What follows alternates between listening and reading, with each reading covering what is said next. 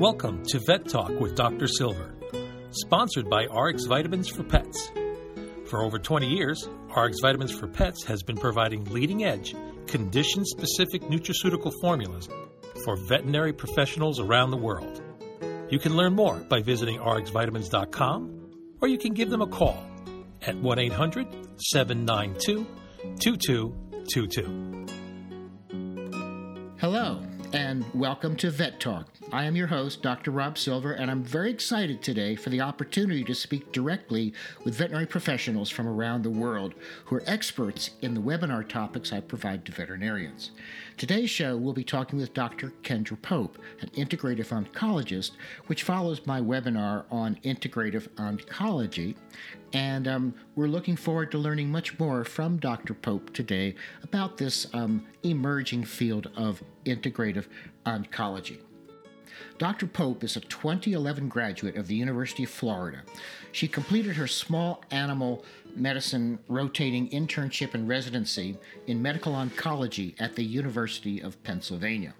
Dr. Pope completed certifications in veterinary acupuncture, Chinese herbal therapy, food therapy, and Tui Na at the Qi Institute of the Traditional Chinese Veterinary Medicine, and continues to advance her knowledge and skill set in various holistic and integrative modalities. Kendra practices integrative medicine and oncology at Red Bank, New Jersey, and serves as a visiting clinician in integrative oncology at the Matthew J. Ryan Veterinary Hospital of the University of Pennsylvania.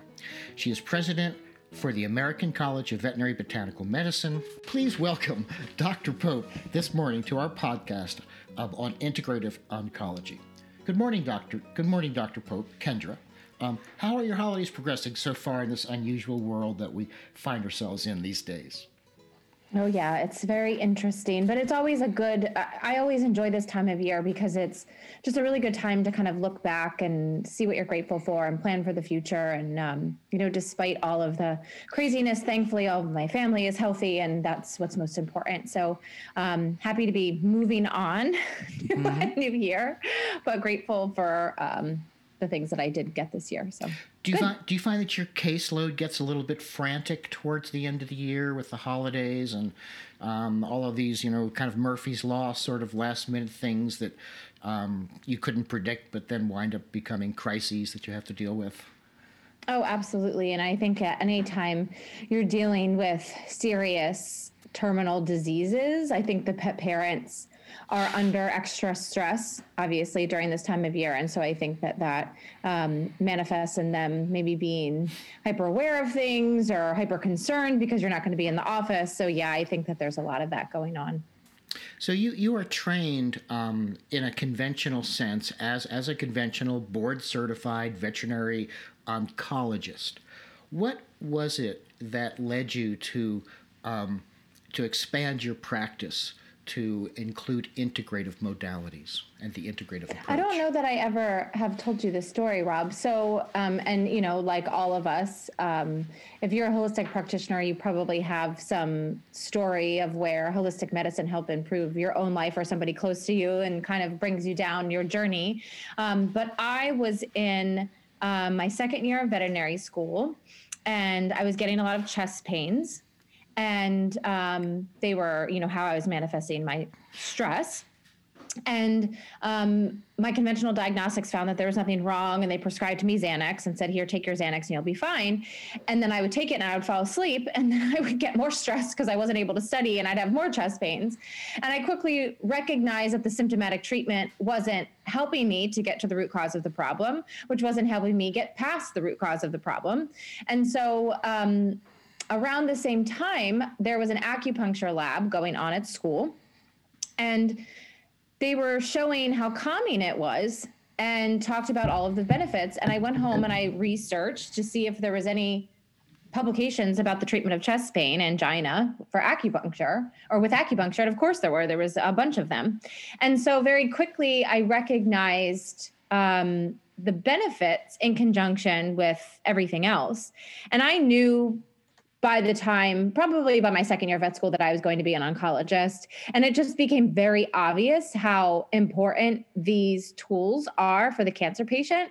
And so I think I just feel really fortunate because I think that I found my calling kind of simultaneously and have been able to kind of blend them as I go along, which has been great. Well, I noticed that you have an appointment at the University of Pennsylvania in integrative oncology. So integrative oncology now is actually a bona fide approach within the realm of oncology? So I think that what Penn, which many of my conventional colleagues also will acknowledge, is that despite the fact that we are obviously limited in the type of rigorous double-blind placebo-controlled trials that we would like to have in our community, there are a lot of possible benefits as well as minimal side effects, as well as a high demand from our client base. The other reason that it's become very obvious about how important it is to have integrative oncologists supporting the conventional oncology patients is that not only in publications through surveying people, but in a few studies we've done in veterinary medicine, it's very obvious that if we don't support our client in pursuing these types of tools, nutrition, herbs, supplements, different types of non-traditional therapies that are generally considered alternative or complementary, that the clients will do it on their own. And so we have a choice as to whether we work alongside trusted practitioners to employ these modalities in a way that we feel is safe, or to tell them that it's not safe and then have them do it on their own. And so it's more of a collaboration with them because they know how important and beneficial it is. And I think that most of my colleagues would tell you that in a consult, probably, I asked one of my colleagues recently how many they thought it was, and they said 8 to 9. Out of 9 out of 10 consults, you're going to get asked about nutrition and supplements in an oncology consult. And we don't get taught any of that in our conventional training. And so if you're being bombarded with these questions all the time, it's very frustrating as a doctor to say, I don't have the answer for you. And it's not their job to have the answer. So it's great when you have a trusted colleague that you can work with that can give them answers so that you can all work together. So, it's a bona fide specialty in the sense that it's a collaboration. Well, I know that when I was in practice in integrative medicine, I would have my oncologist that I would go to who I could work with. And many of them would get those same questions from their clients, and they weren't trained to provide the nutritional consultation or the herbal consultation, and so they would refer them back to me. They would ask them, well, isn't there something holistic we can do? And so then they would refer them to me, knowing that I would respect whatever their orders were for the treatment of this animal versus, going against saying, oh, chemotherapy is terrible or whatever, that I would work with them. And I do believe that integrating complementary therapies with conventional therapies really is very patient-centered, and it really assists the patient oftentimes in overcoming many of the challenges of chemotherapy, cancer therapies, or side effects of cancer itself. But, it also provides, I think, the client with empowerment to feel as though they're doing more than just taking their animal somewhere for someone to inject some toxic drugs, that they're actually caring for them at home. And I think that there's, especially if you're dealing with a terminal patient, having that empowering period where the pet owner is able to minister to the animal in a real actionable way, I think is invaluable. And whether the animal survives or not, I think it's really how you play the game. And I think it really provides long-term memories to the client that they felt like they really stepped up to the plate and did a good job. Yeah, absolutely. And there are studies in people that for humans who seek out these type of modalities, what their motivation is to do that. And that empowerment is always high on the list when those types of studies are evaluated, because, the more serious the diagnosis, the more desperate people feel. And specifically when caretakers are surveyed. So, on the human side, it's probably more similar to like a pediatric oncology or a geriatric oncology, where there's a primary caretaker who might not be the patient. And they really feel helpless in caring for their loved one. And so that ability to be empowered in cooking nutritious food or giving supplements at home that have minimal side effects and low toxicity can really help with them feeling like they are doing everything that they can, and that they can put their mind at ease that they've tried everything, even if it doesn't go well. And so, that's not only, I feel like, your experience, I feel like that's definitely what has been acknowledged, that people claim to be one of the primary motivating factors. So, and I hear it all the time in practice, if they can't talk to their pet and ask them what they want, and they have to carry the burden of making the conventional treatment decision themselves, I think that it's also a big relief for people to feel like they're mitigating any side effects and toxicity that they may be causing. So I completely agree.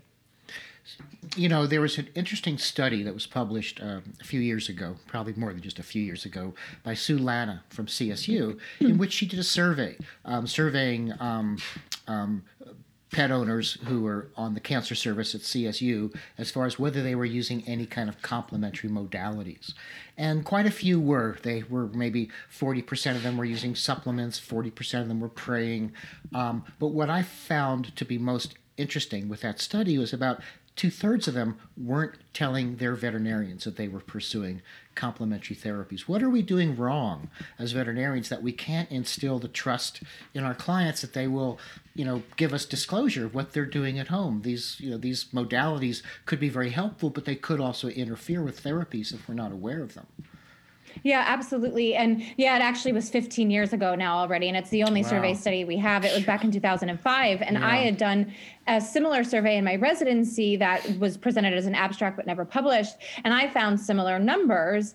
And when you look at, and it again correlates to behavior on the human side, when you ask them why they don't disclose it, one of the reasons is that they're never asked directly. So people don't necessarily consider herbs and supplements to be medications. So if they say, what meds are you on? They might not disclose it because they don't think that they are them. So one thing that you have to do is ask specifically what you're feeding, what supplements you're giving. But one of the major reasons that they said that they don't disclose it is because they're fearful that the practitioner would make them stop, and that they did feel that there was a perceived benefit.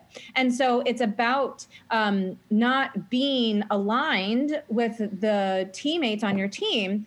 And that's something that I always explain to my owners. And, I think that especially as a integrative medicine practitioner, what we do is so much more reliant on our clients being in the driver's seat and having active participation. This is not a one-way relationship where they come into my office and I prescribe a treatment plan and they just do what I say.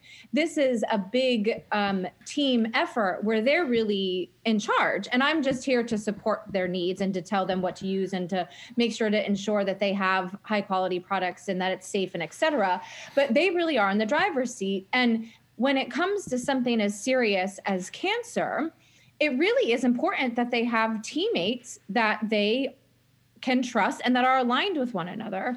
And so if they are working with a conventional oncologist that's adamant that what we're doing is wrong or bad or unsafe, that's never going to work. And so if they really value this, then I always advise them to seek another opinion and to see if they can find someone who's open to it. And that's, that's not to be rude or dismissive of conventional therapies, because that's not at all how I feel. I at least half of my patient population are getting chemo or radiation or some kind of conventional therapy. But it really is important that they understand that they are the primary caregiver and they are in the driver's seat, and we're here to support them and to give them the information that they lack, but they're really the ones that are ultimately making the last decision. And I think that burden too can be overwhelming for some people, and they don't like that when I tell them, no, you're in charge, I'm not in charge. But I think it really is about having a team that you trust and that you can communicate openly and freely with, so that their goals can be met. In my webinar on integrative oncology, I talk about this team. I think team building is super important because a given practitioner can't provide it all. Right. The owner wants to have a homemade diet. Got to bring a nutritionist in to do it right. Look at the ketogenic diet, for instance, and have that put together. You have to deal with the terminal, the fact the animal is probably going to be terminal. You need to bring in a pastor or a counselor to deal with anticipatory grief, especially if it's an old geriatric member of the household and the whole family is grieving over the anticipated loss. You need an integrative practitioner. You need conventional oncologists. You need a bunch of people. And I guess using that phrase, it takes a village, doesn't it? Yep. Really, to treat a cancer patient. And here's a question. I'll put it right to you. What do you think about the outcomes? Do you think outcomes are improved? Do you have any metrics on that as far as with the application of complementary therapies on top of conventional therapies? Are you seeing improved outcomes? Is there a way of actually measuring that? Since we treat each patient individually, it's really hard to compare it to if we had not treated it, because you can't really do that. What are your impressions, Doc? It is definitely very difficult to do those types of single intervention comparative clinical trials, because any integrative practitioner knows that, if these agents worked as single agents, they would be turned into chemotherapy, like many of them are, and, synthetically created and isolated and et cetera. And that's not what we're using. So generally speaking, when we're putting together protocols, it's combinations of nutritional interventions, multiple herbs and dietary supplements, maybe some other stronger, more forceful types of therapies. And so, yeah, absolutely. And not only is it individualized for the patient, meaning that, and this, Rob, obviously, two patients with lymphoma could have completely different protocols, but it's also individualized for the resources of the owner, so if they are paying out of pocket for chemotherapy, one owner may have the resources to do all the things integrative, and another owner may only have limited resources. And so it can be very challenging from a clinical trial perspective. But I will tell you, in my anecdotal experience, which obviously is the weakest form of scientific research, but also the feedback that I get from all of the oncologists that refer patients to me, they tell me time and time again that the reason they refer to me is because it is a noticeable difference between the patients that seek integrative care and the ones that don't. And I will tell you, it's not just about, for the pet parents, what's important and what I always have to educate them is it's not just about, does my pet live longer and does their cancer go into remission faster or stay into remission longer if they get integrative therapy versus conventional care? It's not just about that, because a lot of times where I think the natural interventions are most powerful is not in forcefully putting cancer into remission or having it not come back or not metastasize. It's managing quality of life and side effects of conventional treatment. So, for example, many chemotherapies and agents that are used alongside chemotherapy can be really hard on the kidneys. We have some really powerful herbs that are and nutritional agents that are very supportive to kidney function. And I have kept a lot of patients out of going into failure while they're on chemo because of that. They would have been stage 2, stage 3 kidney disease and probably had to stop their protocol. There's published research to show that nutraceutical agents can minimize chemotherapy toxicity of the liver. And you and I, obviously, Rob, have talked about using other agents, not even that specific one, and seeing the same kinds of results. There's studies about preventing heart toxicity from chemotherapy. And so not only are they making our patients' quality of lives better during treatment, they're allowing the conventional oncologist to increase what's called dose intensity and dose frequency, meaning that they're not being limited in the amount of chemo that they want to use to kill the cancer because of side effects and toxicities, which allows them to be more aggressive in treating the cancer, which should hopefully correlate to better cancer outcomes. So I think that at the end of the day, everybody thinks, well, do they do better? Meaning, do they live longer? But honestly, a lot of times, if they do better in the sense of less toxicity, better quality of life, they do live longer, because the biggest difference between human oncology and veterinary oncology and end of life is that our patients die when their perceived end of life is their quality of life is not good. Whereas a person's end of life is when their body fails them. And so there is a vast difference in that timeline. It's also related to owners' perceptions and owners' perceptions of end of life. So I do absolutely feel that there is significant noticeable differences between those patient populations, and not just because we're curing cancer and keeping it in remission, but because we're maintaining really high quality of life, which allows them to continue to live with their cancer. Very good. Time out for a station break. Mm-hmm. Sure. You're listening to Vet Talk with Dr. Rob Silver, sponsored by RX Vitamins for Pets. Today I'm speaking with Dr. Kendra Pope, integrative oncologist extraordinaire. So Kendra, can you share with us some of these modalities that you use, the ones that you've adopted, and explain to us why you've chosen those? Because there are so many different alternative modalities out there. Which ones have you chosen, and for what reasons, and what have you been finding about their use? Yeah.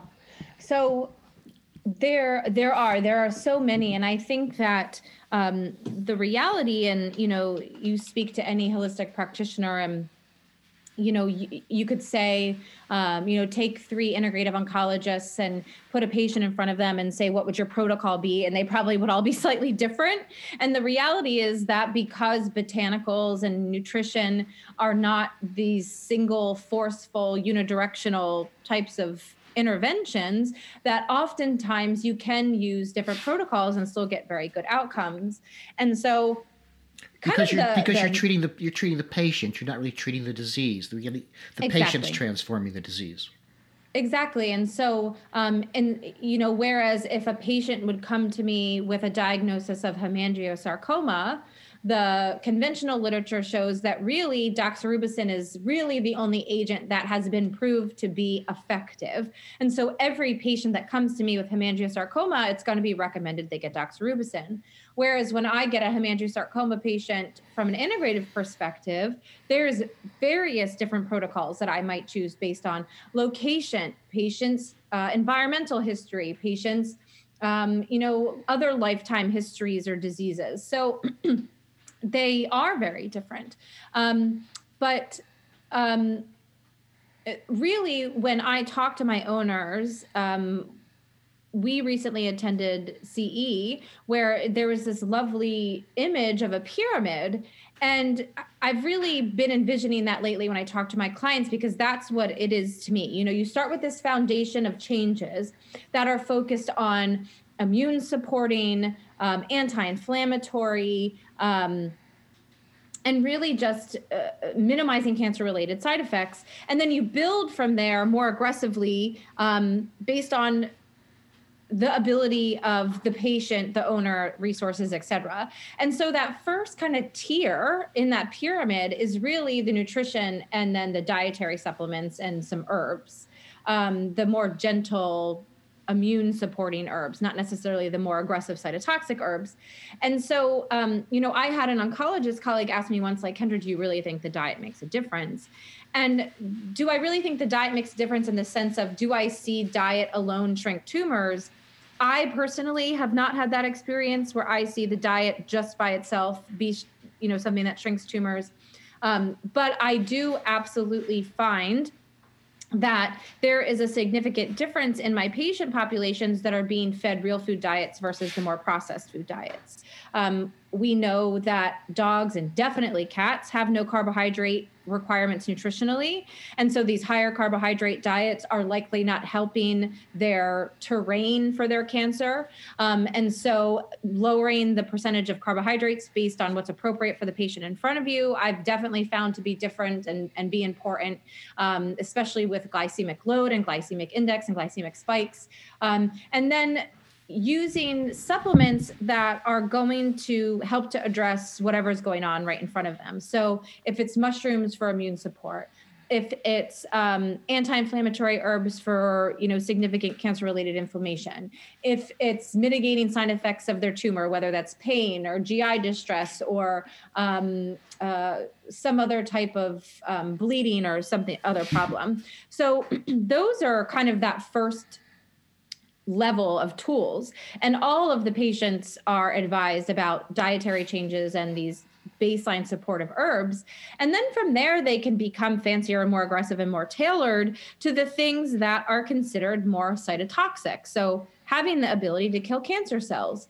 So if that's something like high doses of ascorbic acid or vitamin C, if that's something called mistletoe therapy or Viscum album, which is actually the most widely used alternative cancer treatment in the world and is mainstream in places like Europe, or even our more aggressive cytotoxic herbs, which are the ones that chemo have been derived from.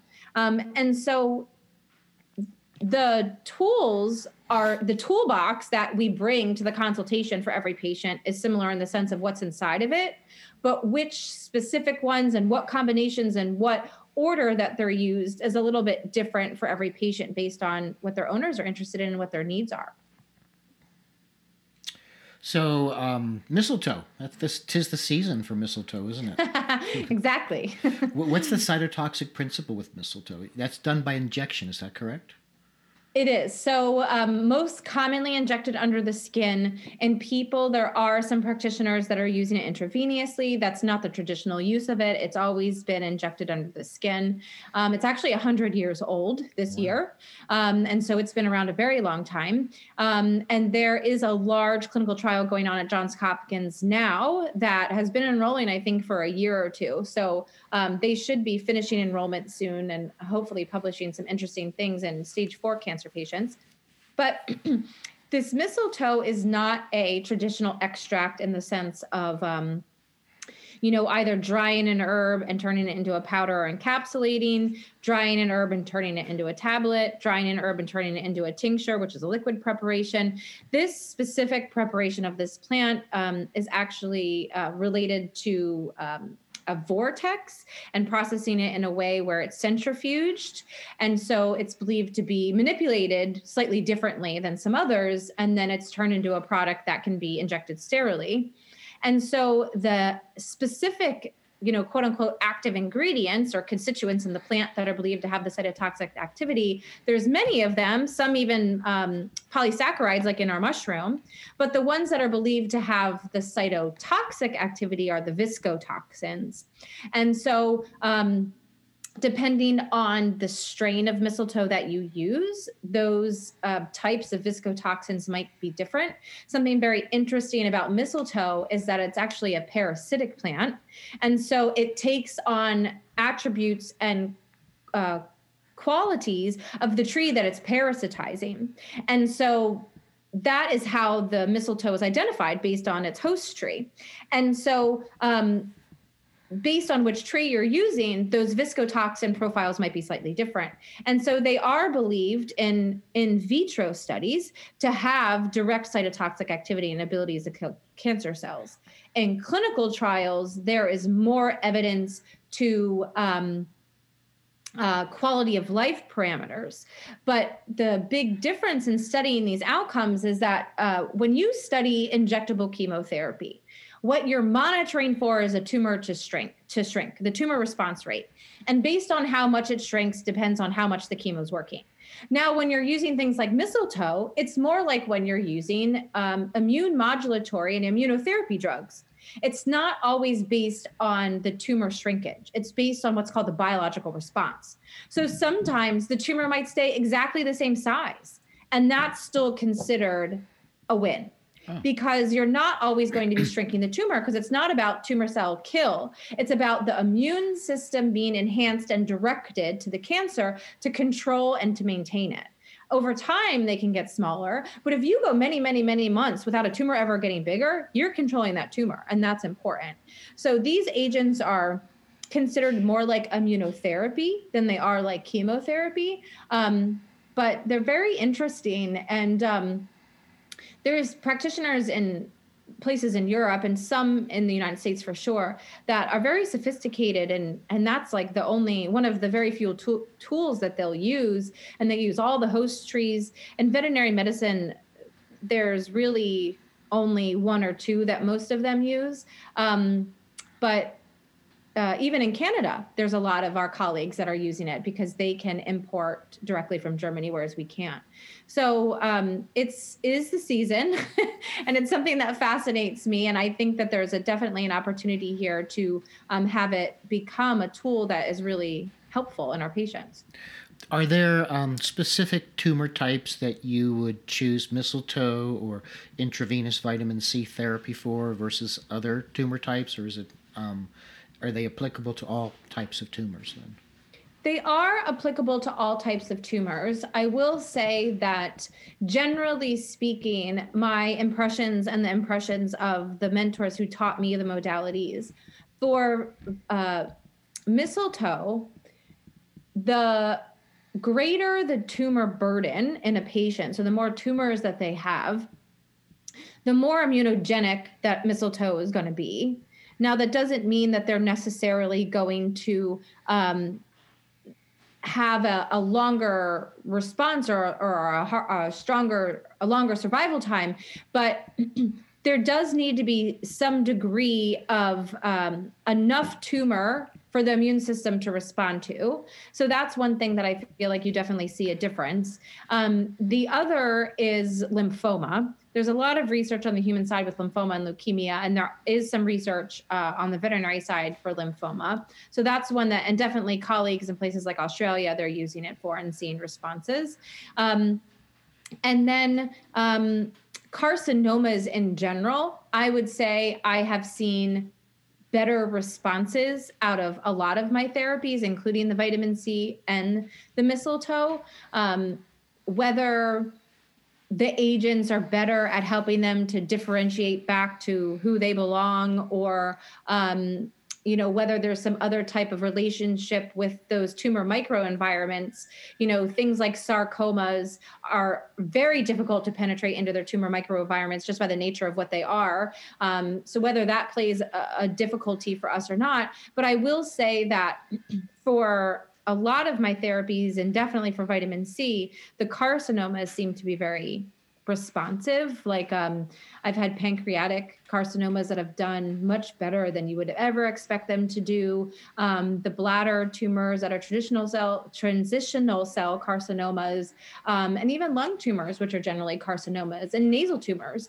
So I think that similarly to chemotherapy, we know that the solid tumors that are more likely to respond are carcinomas in comparison to sarcomas. And I do think that it's similar for the natural agents too. Interesting. We know with cannabis, for instance, that carcinomas are more responsive to cannabis than sarcomas as well. I think there is something Trina had mentioned to me. There was something about the carcinoma chemistry or molecular signalers which make it more susceptible to treatment with this. Let's shift gears a little bit, and I want to talk about education and how do you learn all this stuff? Are there any kind of credible training programs for a veterinarian to learn this stuff? And if there aren't, why aren't there? And maybe there should be. I understand you're currently president of the American College of Veterinary Botanical Medicine. Is that possibly a route that we might be seeing as a method for training advanced studies in integrative oncology or other integrative herbal pursuits? Talk to me about that a little bit, please. Yeah, that's a great point, because I think that probably the biggest criticism of holistic medicine is the lack of clinical research. Obviously, that's the main one that everybody knows about. But I think the other one is that the practitioners have difficulty, the conventional practitioners have difficulty identifying colleagues that they feel like they can trust because there's a certain level of education. For example, if you look at a veterinarian that is boarded in X, that there's a certain level of training there that can be trusted, that if they make a certain recommendation that you're like, okay, well, they've had to do certain steps to be able to make those recommendations. And that same type of rigorous residency training does not exist for any of the holistic modalities, but herbs we can talk about specifically, since that's what is the primary focus of the American College of Veterinary Botanical Medicine. Now, I think that any holistic practitioner, I know you would agree with this, Rob, because there are so many tools, you will be a lifelong student learning them because there's so many to learn. And based on, what calls to you and what's your specific interest, you may want to do more and more training in that because, if you're a jack of all trades, you're a master of none. And so some people choose to be more specialized in certain holistic modalities and collaborate, which is really what's always best for our patient. And so where you learn them is places that can give you overviews, like many conferences now have integrative medicine tracks. Some conferences are specifically all related to holistic medicine, like our Holistic Veterinary Medical Association. And then a lot of what other veterinarians do, including you and I, is we go to specific trainings for these modalities, whether it's herbal intensives, whether it's, acupuncture intensives. You'd have to go to the nutritionist meetings to have nutrition intensives. And so really it's about seeking out the conferences that are focusing on what you're most interested in. And, even a lot of times that doesn't have to be just veterinary conferences. I spend more time going to human conferences than I do veterinary conferences now because that's where I'm finding the information that I'm looking for now. And so as far as a standardization and an ability of other veterinarians and even pet parents to identify who really is qualified to give them the highest level of advice in these, you're absolutely right. We don't have that. Now, there are schools that are training veterinarians, wonderful programs that have given access to so many veterinarians and so much education.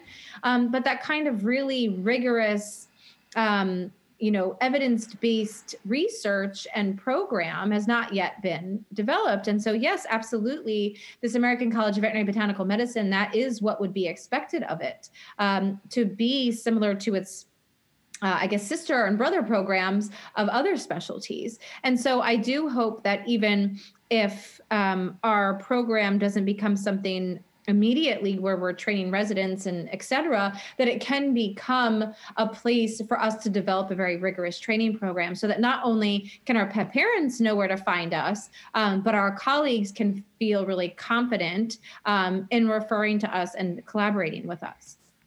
It's exciting. This is uncharted territory. It's going to take quite a bit of time for us to establish the training programs and the persons with expertise who can train others. It does take time, and I'm excited to participate with you. I'm president-elect, coming up right behind you, and I have a commitment to this educational process. I think it's a resource that really is much needed within the veterinary community, and I look forward to our eventually getting this established over time. Yeah, absolutely. Completely agree. Kendra, this has really been a great conversation. I've given you free rein, and you've covered a lot of really fascinating topics. Thank you for speaking so widely on these topics. I have a few more questions, but I feel like it's time to sort of wrap things up. Is there anything that I haven't asked you, or is there anything that you would like to share with our listening audience that's just that's burning inside you that you just want to get out at this point? Yeah. I think that something that's really important for me in my mission, in my practice, in, I feel like, my career, and something that I always share with pet parents and on other podcasts I've done, is that when they find themselves in a situation where they feel like it's the worst thing that could possibly happen, their pet's been diagnosed with cancer, they are now going to have to spend all of this money and time and emotional energy, and they're scared. And animals serve such an important role in our lives now. They're family members for many people. They are their children, if they don't have children of two legs. And so I think that, I often am meeting people at one of their worst times in their life. And so, obviously I'm not trying to minimize that experience for anybody, but what I always try to encourage my owners to do is to remember two things. One is that one of the biggest differences in a person being diagnosed with cancer and our pets being diagnosed with cancer is that although, of course, there's some degree of awareness that something is wrong with them, they, as far as we are aware, they are not conscious of what that means from an end of life and mortality perspective. And so they don't have that in their head anxiety that causes so much destruction to the human race. They just live in the moment, and they can teach us so much about what that's like and how that can serve them better. And so although my owners are the ones that are carrying the burden and they're the ones dealing with that anxiety, to really I encourage them to live in the moment with their pet every day and take it a day at a time, and to remember what they can teach us about that, but to also remember that they're their best advocate. Of course, they seek conventional counsel, holistic counsel, if that's something they're interested in, spiritual counsel, community, friends and family, whatever it is that makes them feel better.